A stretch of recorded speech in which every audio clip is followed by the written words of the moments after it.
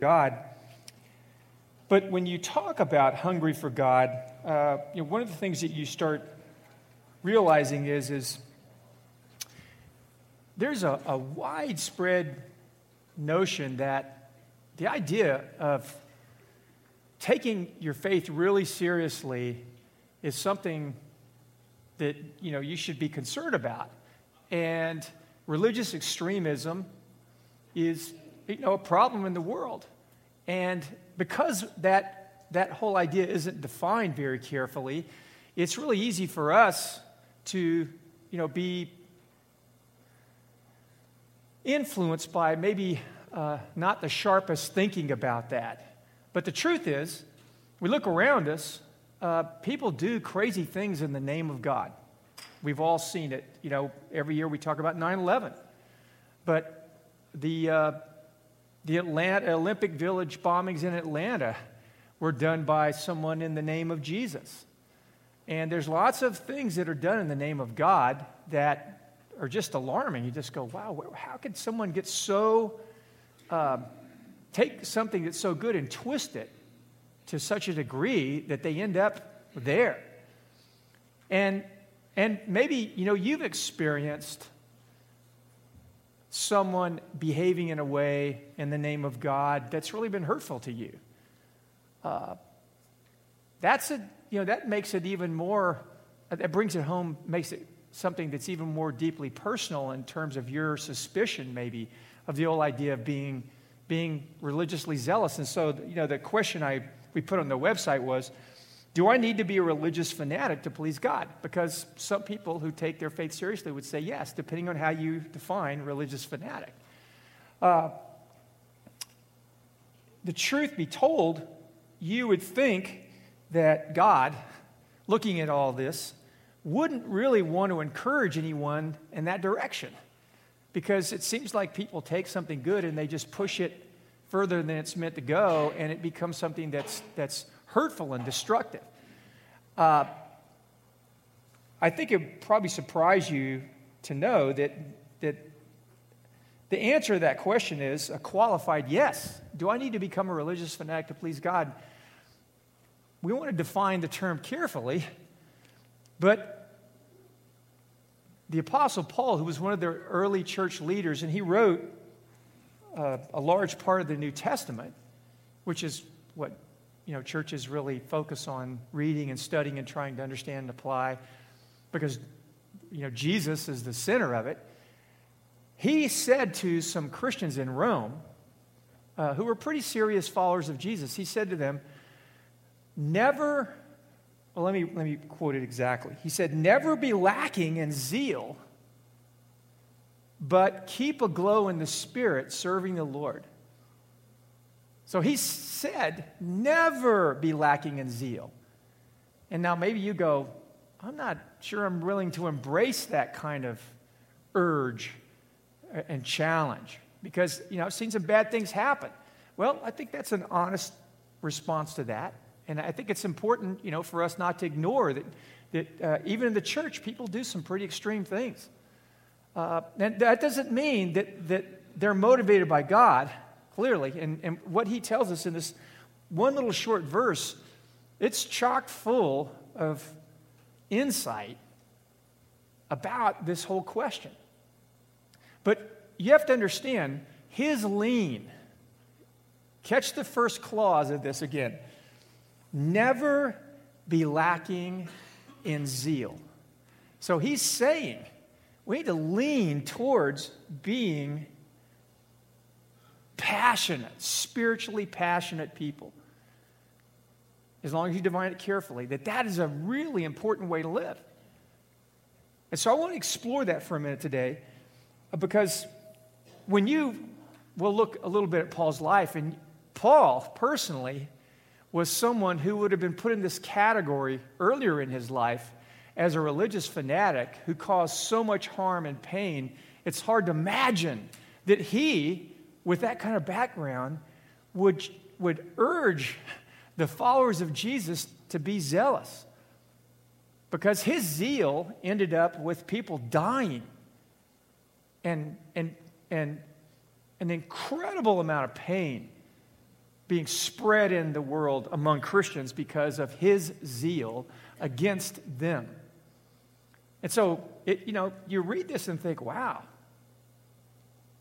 he really must have gotten a hold of some sense of what zeal should be like, and he embraced it, and that allowed him to urge other people to embrace spiritual passion as a way of life, and even say it's really important. So he says three things here in this little passage about spiritual passion. He says, first, that spiritual passion is normal. And the next thing he says is, when he says, keep a glow in the Spirit, he's saying that spiritual passion is sustainable. It is actually sustainable. It's not something that we just have to think of like a honeymoon season in our spiritual lives where we really felt close to God and we were really, at this place of joy in our faith, and there was, a deep well of love in our hearts for other people, for God. That those things that characterize spiritual passion, which we can't explore all those, we talk about them on a regular basis here. But he says it's sustainable. Because he says, keep a glow in the Spirit, so it must be possible. Then third, he says, never be lacking in zeal, keep a glow in the Spirit, serving the Lord. And what he says there is that spiritual passion needs direction. That spiritual passion, even in sincere followers of Jesus, can be misdirected. And so it needs direction. So he says in that clause, serving the Lord. So let's look at those three things. Spiritual passion is normal, as the first thing he says. He says, never be lacking in zeal. That sounds like the normal Christian life is a life that's characterized by spiritual passion for Jesus. It's something that's supposed to be normal. It's not something... Sorry, sound effects at the wrong point. It's not supposed to be something that's rare. Because he says, never be lacking in zeal. And Dr. Sherry Carter, I don't know if you've ever heard of her, but when she's asked what drives high achievers, she always answers, passion. Passion.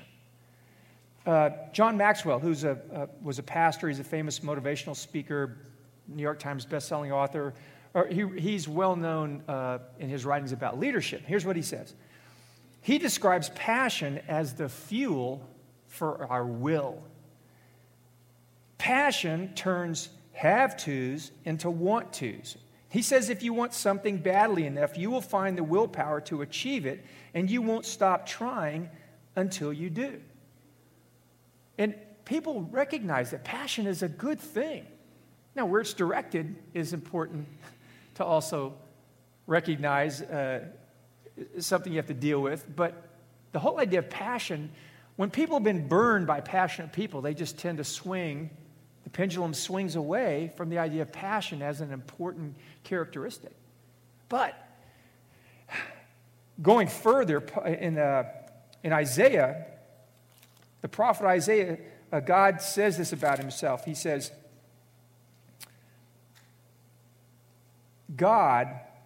he says, truth is nowhere to be found, and whoever shuns evil becomes a prey. The Lord looked and was displeased that there was no justice. He saw that there was no one. He was appalled that there was no one to intervene or to intercede. So his own arm worked salvation for him, and his own righteousness sustained him.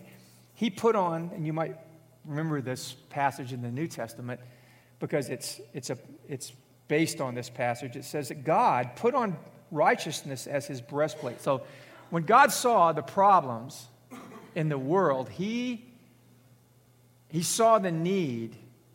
It says he began to equip himself like a soldier, and he began to gear himself up for a battle.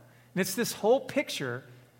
It's not gentle Jesus picking four-leaf clovers, right, in the ground. It's God getting stirred up because he sees injustice.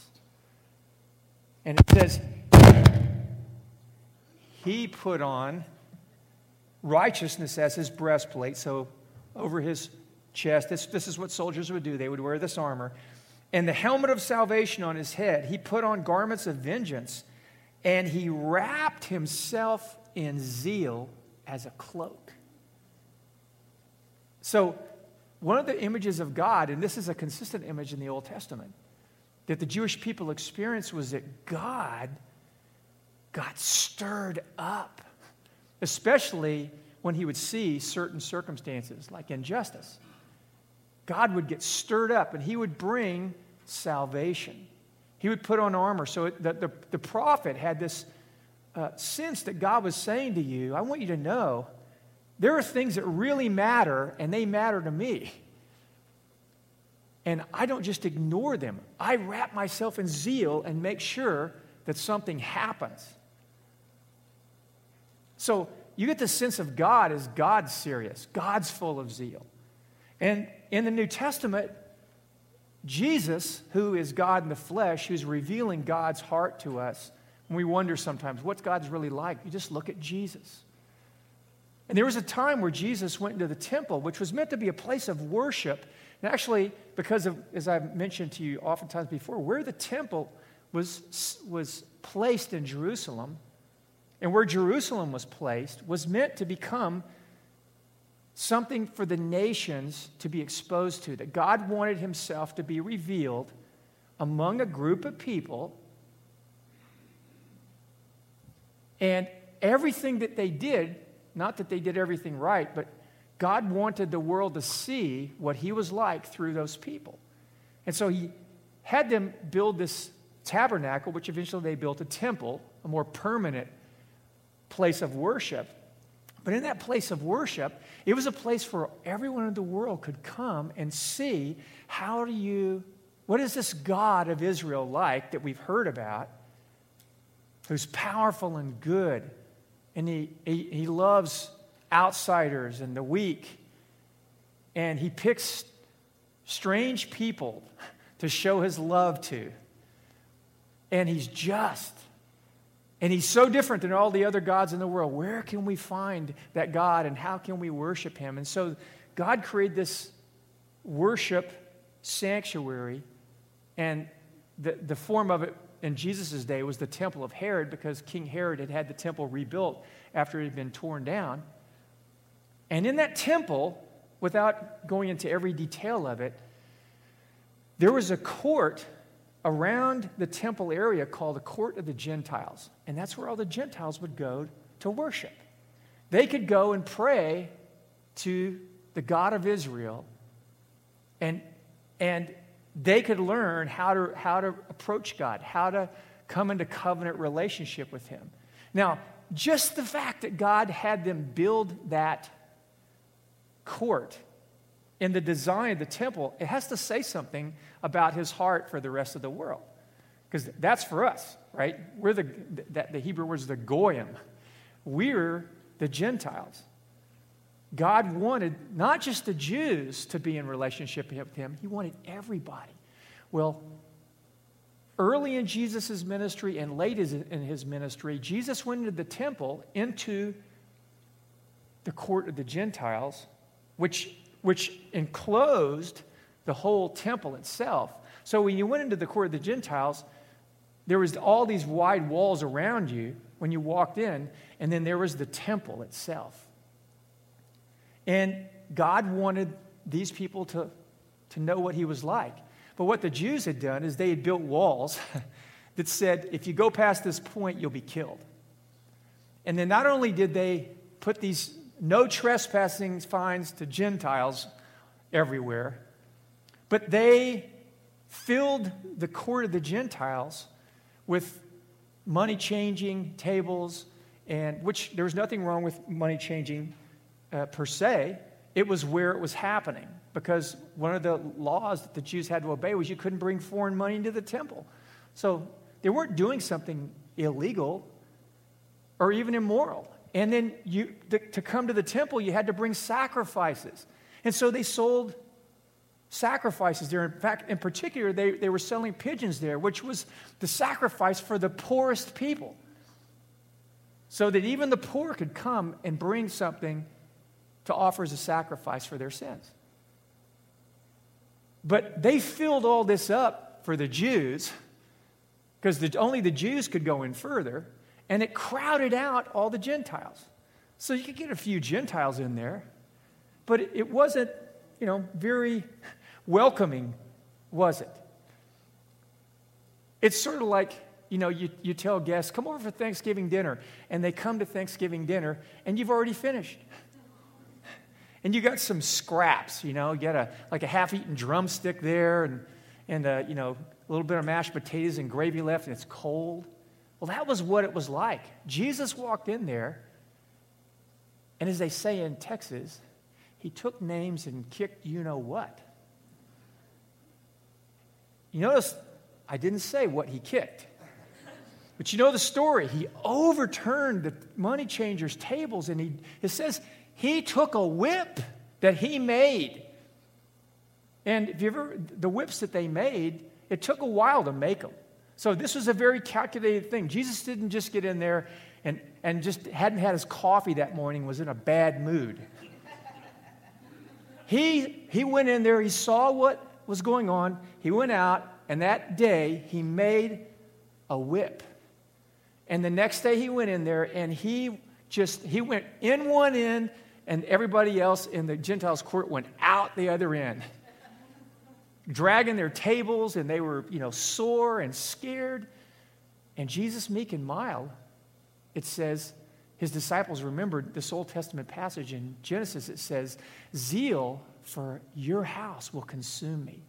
And the word there is house is oikos, which means household. So it wasn't the building, it was the people, the household of the outsiders that God was inviting in. And so here we see zeal for inclusion. Do you see that? It's really, a lot of times our zeal is for exclusion. The truth is, when everybody would come to that altar, everybody had sin to be covered. That's the difference. If you saw the movie Noah, Noah got that. He knew we're going in the ark, and we're as guilty as the people who are not going to be here. They just didn't have faith in God's mercy. And they didn't want to embrace, a different way of life. But God, when everybody comes to the temple, they're all called to repent. Everyone. But the Jews had got it in their heads that, now we're really all the good people that there are. And the Gentiles, we're not even sure God cares about them, even though we know he did. And so Jesus himself was incredibly passionate. And so how did Paul, this man who, when he started, the story of Paul begins about 3 years after the death and burial and resurrection of Jesus. And he is this passionate, zealous Pharisee who believes that this new religious group of Jews, the followers of Jesus, are perverting the law of God and true faith. And so he sides with the religious leaders who killed Jesus, and he says, if you give me permission, I will lead a crusade against these people, and I will put them in jail. We will have them killed. And they did. He hunted them down. The word persecute, the way that word was used, one of the ways it was used in the New Testament times, was to hunt an animal, to kill it. He was persecuting the church. Or it's also used as what an animal does to its prey. So when a lion would attack and consume its prey, that described what persecution is. And so Paul was persecuting the church. And when they would have these sort of trials of Christians in their faith, like one of the church leaders, Stephen, Paul would stand there and he would preside over it, because they said that they would put their clothes at his feet. That was a sign of his authority, that he represented the leadership of Israel. And he would vote as the authoritative representative of the Sanhedrin that this person's faith was false, and therefore they deserved to be stoned. And so he was there when when the first martyr after Jesus was killed, Stephen. Paul was standing there completely supporting it. I mean, that's barbaric. And people have been lynched like that, in metaphorically and other ways. But this guy he had a head of steam of hate and zeal. You mix zeal and hate together, it's not a good mixture. And on his way from Jerusalem to a town called Damascus, which we hear of today, it's in Syria, on the way there, he's riding with a bunch of soldiers and Jewish leaders and deputies to go and persecute the church in Syria. And Jesus appears to him and confronts him. And I'm not going to read you the story, just give you the brief version of it. Confronts him. And he goes, this vision that he recognized was God appeared to him. He fell off his horse. And he says, when Jesus says, Saul, Saul, why do you persecute me? That's what Jesus said to Saul. And he goes, who are you, Lord? And I don't think he knew who he was. I don't think he was sure. He knew this is God. God's challenging him about what he's zealous about and saying, your zeal is completely misplaced. In fact, you're not on my side. You're fighting against me. When you persecute these people, you are persecuting me. That says something about how Paul's view of his theology of the church emerged later, because he was one of the most profound thinkers about the church. And he says that we are God's body. We're now the body of Jesus in the world, as imperfect as we are. But can you imagine God calling us his body? And he's confronting Paul with that fact. And Paul's like, oh. And he goes, what should I do? And he said, go into Jerusalem and you'll be told what to do. Now, this is a guy that gives orders. He doesn't take orders. But suddenly, he's blinded. Literally, he's blinded. And for 3 days, he's fasting. And I'm sure he's praying and wrestling with this. What is this? What has happened here? And can you imagine? He has all this zeal and this energy. And then God himself confronts him. And God doesn't want to change. He didn't want to strip him of the zeal, but he wants to change his heart, and he wants to redirect the zeal. And so he just is crushed for 3 days. And then God sends this nobody, which is another way of God saying something to Paul that became part of his theology later. God sent Paul, this man named Ananias, who was a nobody. And he's not Ananias that was killed, because that guy died before all this happened. But it was a common name. He came to Saul, because that was his name at that time, Saul of Tarsus. And he said, Brother Saul, Jesus, whom you saw on the road, has sent me to lay hands on you that you would see and that you would be filled with the Holy Spirit. Now, stand up. And he stood up and he prayed for him, and it says it like scales fell off his eyes. And he was filled with the Holy Spirit. He was baptized in the name of Jesus, which is as radical an event in church history as there's ever been, because of the significance of that one guy. But he immediately went out into Damascus and began to tell people about Jesus. And immediately, this opposition arose because he was so persuasive. He was so gripped. Because all his great learning about the law, he saw Jesus fulfilled all of it. He began to tell them. And people began to want to follow Jesus because of him. And the religious authorities there couldn't let that happen. And so they decided they're going to kill him. Isn't this ironic? And he wasn't in any way creating the havoc and destruction he was. Now he's preaching the Prince of Peace, and they want to kill him like they wanted to kill the Prince of Peace. That's what happens. Now, how did this man change from this violent, aggressive persecutor to someone who preaches Jesus and preaches peace and forgiveness and counts himself among the people that he hated before. How does that happen? Well, when you meet the risen Jesus, it changes your heart. Just like Paul, you realize you don't have anything to stand before God and feel good about the way you thought. Paul thought, I'm a good man. I'm out for God. I'm doing the right thing. And he saw when he met Jesus, you aren't, Paul. You're not. You don't get it. I died for you. The fact that you hate the people who are my people shows you're not my friend. You are opposing me. That's a tough pill for anybody to swallow. That's the pill all of us have to swallow when we meet Jesus, when we hear the truth about the good news. Because the good news is not that everybody else is messed up and we're not.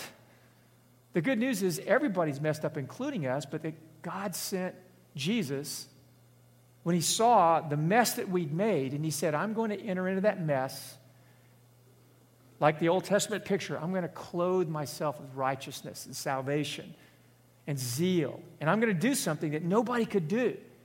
Because he said he saw that there is injustice and evil, and he saw no one could do anything about it. No one. Sorry. I don't know what I'm doing. That's what I'm doing. I'm trying not to move my head that way anymore. God saw our need, but he also saw our stubbornness. See, what Saul saw that we need to see, and it's hard to accept, is that we're not on God's side. We're not. None of us are as bad as we could be, but none of us are good the way we're meant to be. And Jesus came, and he showed zeal for all the good things that we didn't show zeal for, all the good that we're supposed to do that we didn't do, and all the wrong that we did that we shouldn't have done. Jesus was zealous for the good, and he was zealous against the wrong. And then he suffered and died in our place. The only one that could do it. The only one that could do it. Because God came himself in his Son and said, I'm going to make a way for you to know me again and live in me. And so the life that Jesus lived, he lived this perfect life. And then when he went and lived that life among people, they rejected him and that way of life, and then they killed him. That's what the cross was. It was execution. He was executed after he was tried and found not guilty. He was executed because of who he claimed to be, which was the Messiah, the Christ, the anointed one from God, God with us. And they killed him. But his death in God's plan was the way that all of our sins could be atoned for. That he was our substitute. He was our sacrificial lamb. And the Jews understood that because they had a well-developed sacrificial system, and they understood that sin had to be atoned for, that God was holy in this temple. God was in this temple among them, but you couldn't approach him unless you resolved the issue of your sin. And your sin included the good that you didn't do as well as the wrong that you did do. And everyone has good that we haven't done and wrong that we did do. And we can't resolve either of those. And the Jews were taught that over and over and over. And every time the Gentiles would come into that court, they would see them offering sacrifices. And once a year, they would offer this Passover lamb. And we participated in our version of that Jesus inaugurated in the Lord's Supper. And God said, you can't, your sins are real. The moral condition of your life renders you incapable of relating to me. I'm holy, you're not. I want you to be like me. You're made in my image, but you choose not to be like me. And so I've sent my Son to do the thing that can help you want to be like me and empower you to be like me. And Paul was a perfect example. Now, he was an extreme example. We could look at Paul and say he was the worst kind of religious bigot and zealot that you could ever imagine. Maybe he would be the kind of person who would strap bombs to his body and walk into a school of children, or take a gun and in the name of God kill those children, or commit some other atrocity. He did that. He really did that. One of the leaders of the early church, the person who wrote that famous chapter in 1 Corinthians 13 about love that is marveled at across the world, that is often read at weddings. Love is patient. Love is kind. Love is gentle. All those that amazing exposition of love, he wrote that. But this was a man who was the worst kind of zealot, the worst kind. And it wasn't just that he believed in Jesus, because it isn't just whitewashing your past.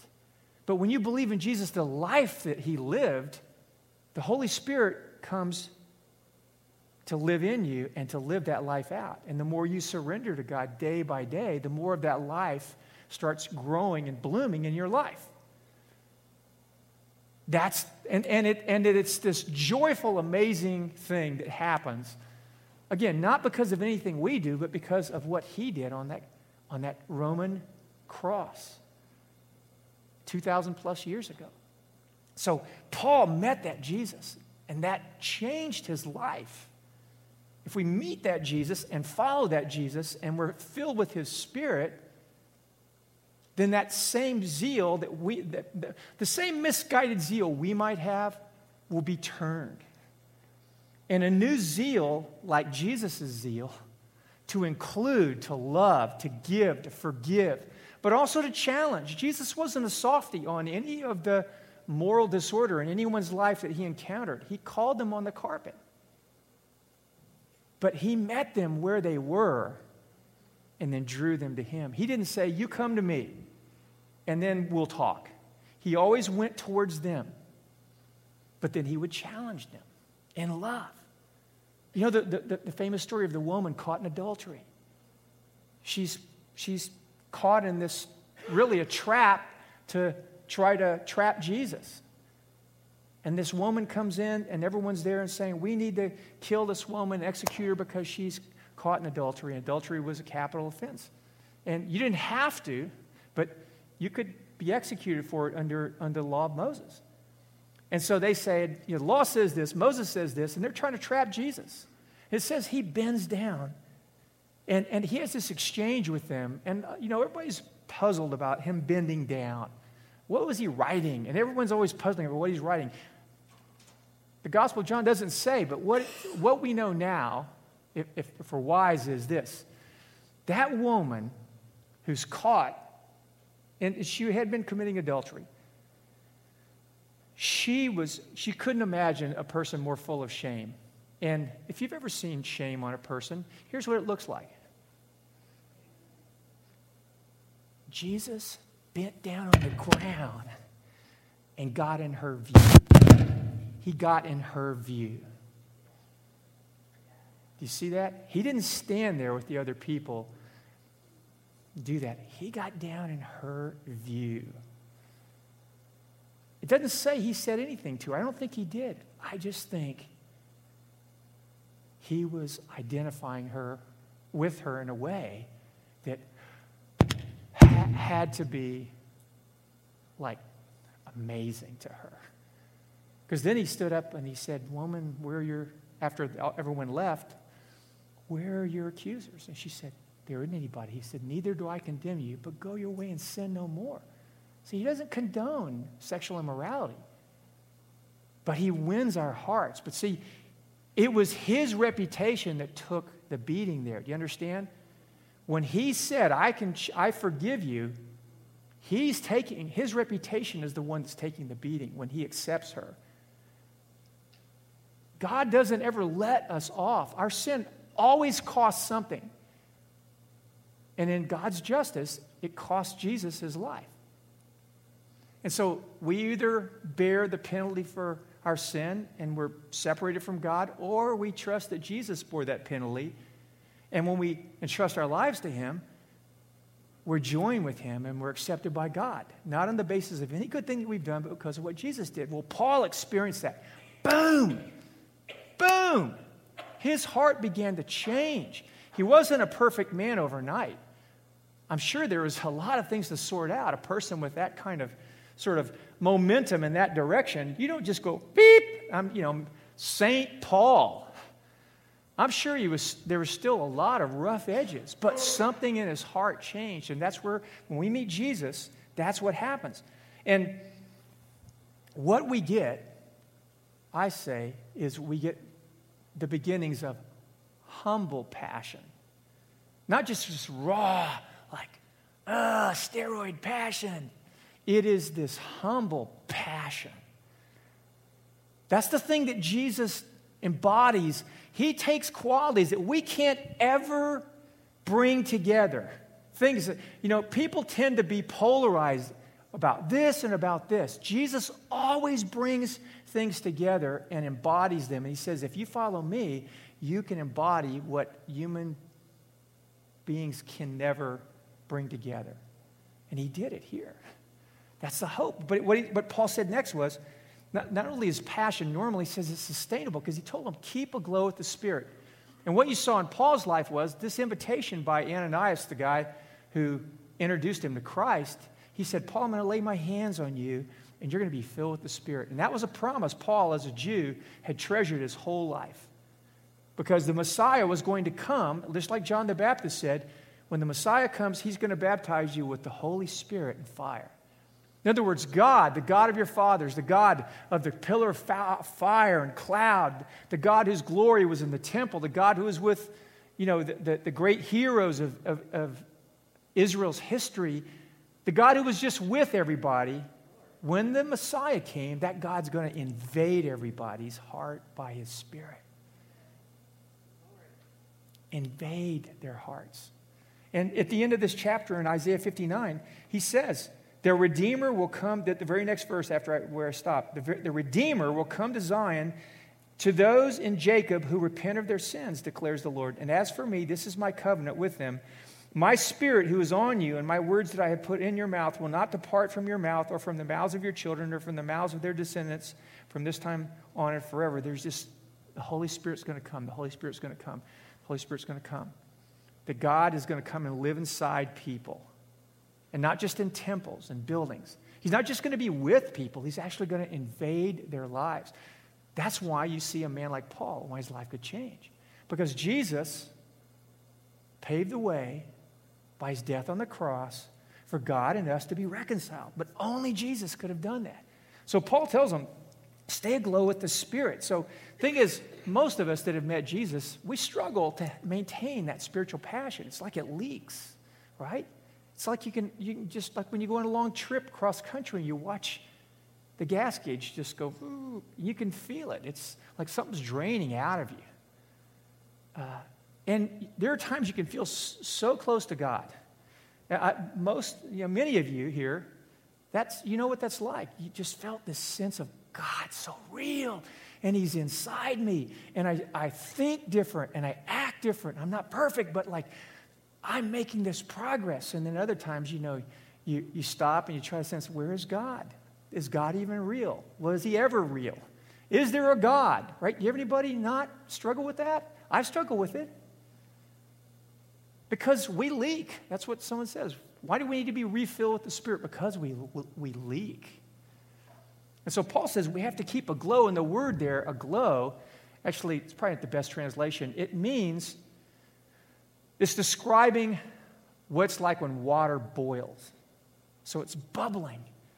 It's hot and it's bubbling. But water, left to itself, just becomes room temperature, right? Whatever temperature the room is in which the water is in.